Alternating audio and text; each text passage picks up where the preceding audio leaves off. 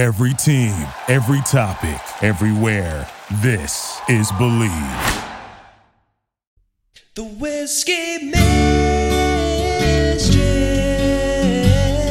and it's her show. She knows about whiskey and stuff, you know. Hi, this is Debbie Showcare on Believe in the Whiskey Mistress on the Believe Podcast Network, the #1 podcast network for professionals. Do you believe? So what is whiskey? Well, whiskey is a distilled spirit made from grain and aged in wood. And there are a lot of distilled spirits that are made from grain, but whiskey is made from grain and aged in or by wood. Now, it's not just grain and wood that makes whiskey. There's actually 5 elements to whiskey. Of course, you have the grain, you have water, and you have yeast, and you have wood. But there's one more element. It's said that time is whiskey's most precious ingredient because it's time that makes it mellow. Now, it's interesting to note that unlike some wines which may continue to mature and develop inside the bottle, once the whiskey leaves the barrel, it's done. It will never be any better than the moment it has its last kiss from the wood. So, how much time? Well, just how long a whiskey should remain in the barrel, that depends on the character of the whiskey. With light whiskeys, a few years may be sufficient. With heavy whiskeys, much longer periods may be necessary. And with poor whiskeys, no amount of aging's gonna make 'em good. Whiskeys kept in a barrel too long, they can develop undesirable woody flavors. Now, whiskey gets 100% of its color and at least 50% of its flavor from the wood it's stored in. And these barrels, they're laid away for years at a time. And during the hot summer months, when everything expands, the whiskey inside the barrels actually expands and gets pressed deeper into the pores of the wood. So what do those numbers on the bottles really mean anyway? Why are some of them 3 years, some of them are 18 years or even more? And what determines, who decides just how long a particular whiskey should remain in the barrel before bottling? Well, that's really quite a hefty question. And the answer, it doesn't just hinge on the character of the whiskey. It also depends on the climate where the whiskey is laid down to mature. You see, because of the generally cooler climate and the much narrower seasonal temperature variations, it can take, as much as 3 years inside the barrel in, say, Scotland to accomplish what takes only about a year in Kentucky. And that's why you often see much higher age statements on Scotch whiskey labels. Even more interesting, I think, we now find that California is great ground for whiskey because what may take a year to accomplish in Kentucky and much of the rest of the country, it takes even less time here in the Golden State. And that's because here, and especially in Southern California, the temperature rarely falls below 50 degrees. Yeah, I know, sometimes it does, but generally it's rare. And that means the whiskey, it never goes dormant inside the barrel. So you have warm days, you have cool nights, and the whiskey is constantly moving in and out of the pores of the wood, this passionate, furious race to flavor right here in California. So go to your local Happy Juice store and give those California whiskeys a try. It's time for the Whiskey News with Debbie Showcare. It should come as no surprise that whiskey sales increased again last year. The top 5 selling whiskeys in 2019. Number 1, Jack Daniels, and that should come as absolutely no surprise to anybody anywhere. They took almost $318 million in sales. That's about 13% of total whiskey sales in America. They're followed, number 2, by Crown Royal, Canadian whiskey, the top-selling Canadian whiskey in America. They took almost $312 million. Everybody knows Crown Royal. Almost all of you had one of those purple bags, purpley blue bags that they come in. Everybody loves those. My grandfather gave me one when I was a little girl, and I think I kept my marbles in it. Number 3, now some of you are going to roll your eyes, but we're talking about Fireball whiskey. I know. It tastes like cinnamon candy. It doesn't taste like whiskey, but that's why so many people drink it. And they came in at number 3 with almost $237 million in sales. No, I am not against flavored whiskey, not even a little bit. That doesn't mean I like all of them, but what I think about the flavored whiskeys is that they are gateway whiskeys and they pull people into the fold. And we'll talk about that another time. Number 4 on our list is Jim Beam. Almost $223 million in sales. And that's followed by number 5, Jameson's Irish Whiskey. $155 million in sales. Jameson is the number 1 selling Irish whiskey outside of Ireland. Does any of this surprise you? Well, besides the Fireball. I don't think it does, really. If you are listening to me, then you are part of this whiskey boom, this whiskey interest, this growth in whiskey sales, and I thank you for being along for the ride. If you ever get a chance to visit a distillery, I highly recommend it. Whiskey is fascinating. The production is fascinating. The history is fascinating. The history of the individual distilleries can be extremely fascinating.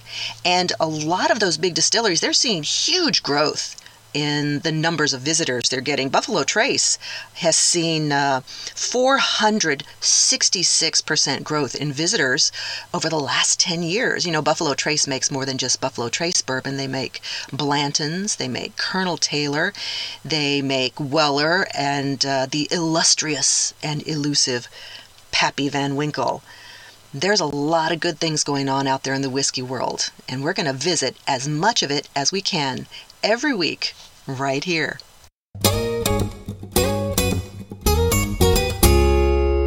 Now, if you're enjoying this show, please subscribe and rate the show 5 stars on iTunes. We're available on your favorite directories: iTunes, Spotify, Google Play, Stitcher, Luminary, and TuneIn. You can also find us at Believe.com. That's BLEAV.com, and at Believe Podcasts.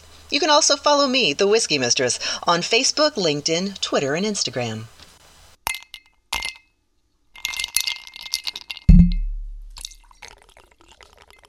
Ice, rocks, or a single large cube? I get a lot of questions about drinking whiskey on the rocks or with one single large cube versus drinking it neat, which means by itself at room temperature. Let me say 2 things. First, Fred No is correct when he says drink it any way you like. Secondly, it may very well depend on the whiskey you're choosing to drink. And by that, I mean you may enjoy a particular whiskey better if it is diluted. And that may be because it's an unusually high-proof whiskey whose heat is overpowering the flavor. Or it may be because you're not drinking very good whiskey. But I don't really think that's the answer to the question you're asking when you say, should I be drinking whiskey on the rocks with one big ice cube or neat? And here's the thing. Cold dulls your taste buds. That's why you can't actually taste ice cream until it melts in your mouth. Yeah, that's right. Think about it. So that means if you're putting ice in your whiskey, you're not getting a perfect flavor profile or finish. But that doesn't mean it's wrong or that you're not drinking whiskey right. At the end of the day, it's really all about personal preference. And if you enjoy whiskey, then drink it the way you like it. You know, I'm very fond of saying whiskeys are like wines. There's one out there for everyone. And when you find that one that you really like, I challenge you to try it neat. Oh, sure, there are some tricks to enjoying whiskey neat, but remember that when you taste a whiskey at room temperature, your senses they're unencumbered by cold. You're able to enjoy all the flavor and the full finish. But getting back to the question about ice in your whiskey, here's something to consider. Remember that alcohol burns through ice like crazy. Whiskey on the rocks will be cold, and it's also going to be pretty diluted, as the ice is going to melt really quickly. If you choose to use one single large cube or sphere of ice, it not only looks cool, but the whiskey will be chilled, and because there's less surface area on the larger ice, it will ultimately be less diluted. Less melting means less dilution. Less dilution means more flavor. And in good whiskey, flavor's really what it's all about. Whiskey. Alrighty, question and answer time.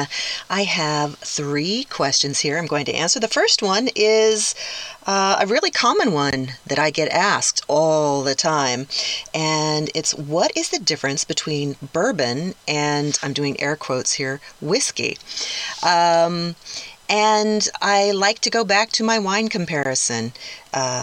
Just like under the general umbrella of red wine, you have Merlot, Cabernet, Brunello, Shiraz. They're all red wines, but they have characteristics specific to each variety, and it's the same thing with whiskey. Under the general umbrella of whiskey, you have the Irish whiskey, you have Scotch whiskey, you have rye, and you also have bourbon whiskey, among others. Bourbon is a variety of whiskey. It has characteristics specific to that variety. And among others, first of all, it's a uniquely, distinctly American whiskey, has to be made in America, and it is the official spirit of the American United States, as opposed to the other United States. It's the official spirit of America by act of Congress. Yay, Congress! And it tends to be a little sweeter than other whiskeys, and that's because of the high corn content in the grain recipe. And that's why we bake with it. We make bourbon cakes and bourbon balls. So I hope that answers that question, that bourbon is a whiskey. It is a variety of whiskey and has characteristics specific to that variety. Question number 2 is, what's my favorite whiskey? I get asked that all the time.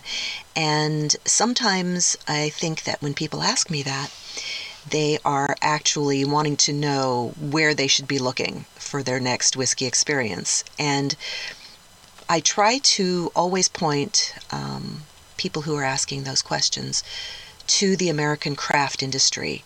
I think we are seeing some amazing things going on in American craft distilling right now. And that's because, well, just like craft brewing revolutionized beer as we know it, because the brewers were really passionate about it, and they were very excited, they were very creative, and they just changed up the whole game. Well, that same thing is happening here in distilling as well. You have passionate and creative distillers who are going outside of that traditional box and the traditional methods and the traditional grains that have been used. And, a lot of these distillers, they still have a day job.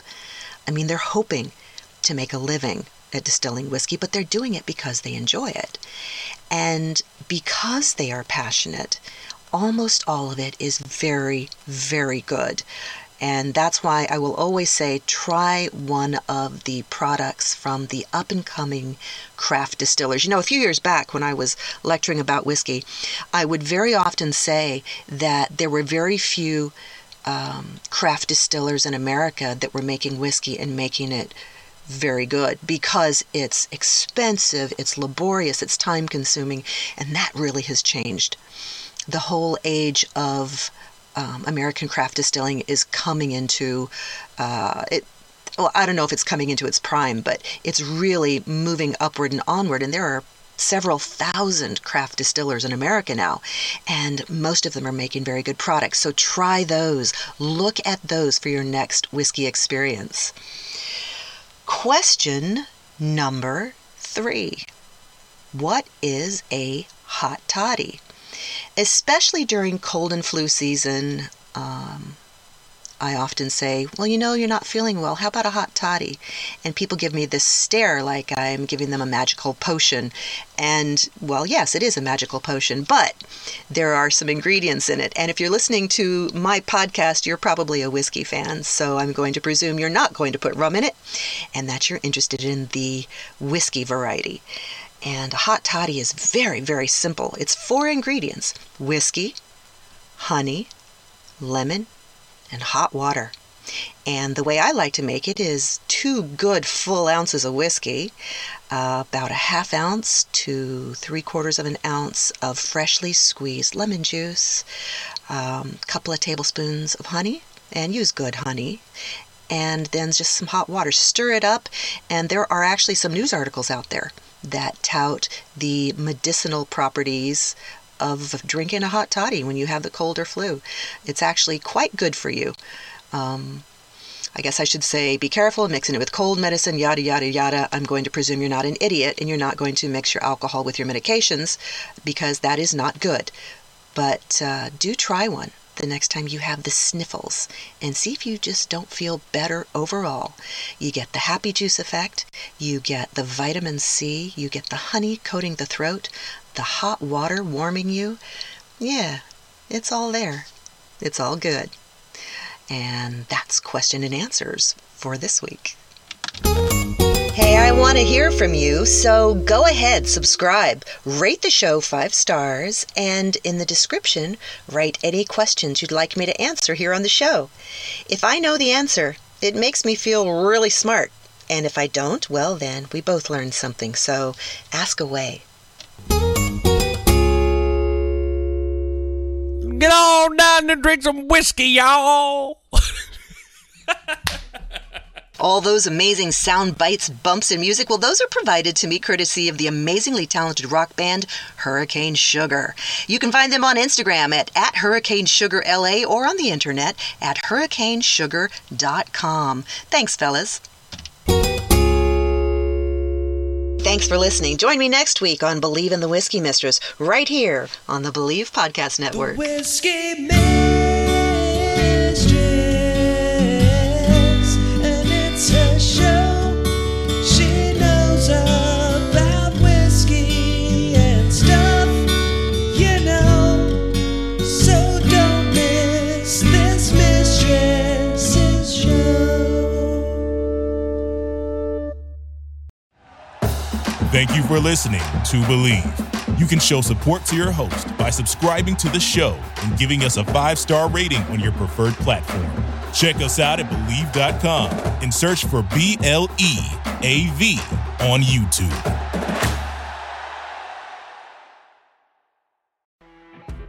You know when you're listening to a true crime story that has an unbelievable plot twist that makes you stop in your tracks? That's what our podcast, People Are the Worst, brings you with each episode. I'm Rachel. And I'm Rebecca. We're identical twins who love true crime cases that make you say, didn't see that coming, and we hate the people responsible for them. Listen to People Are the Worst now on Apple, Spotify, or wherever you get your podcasts.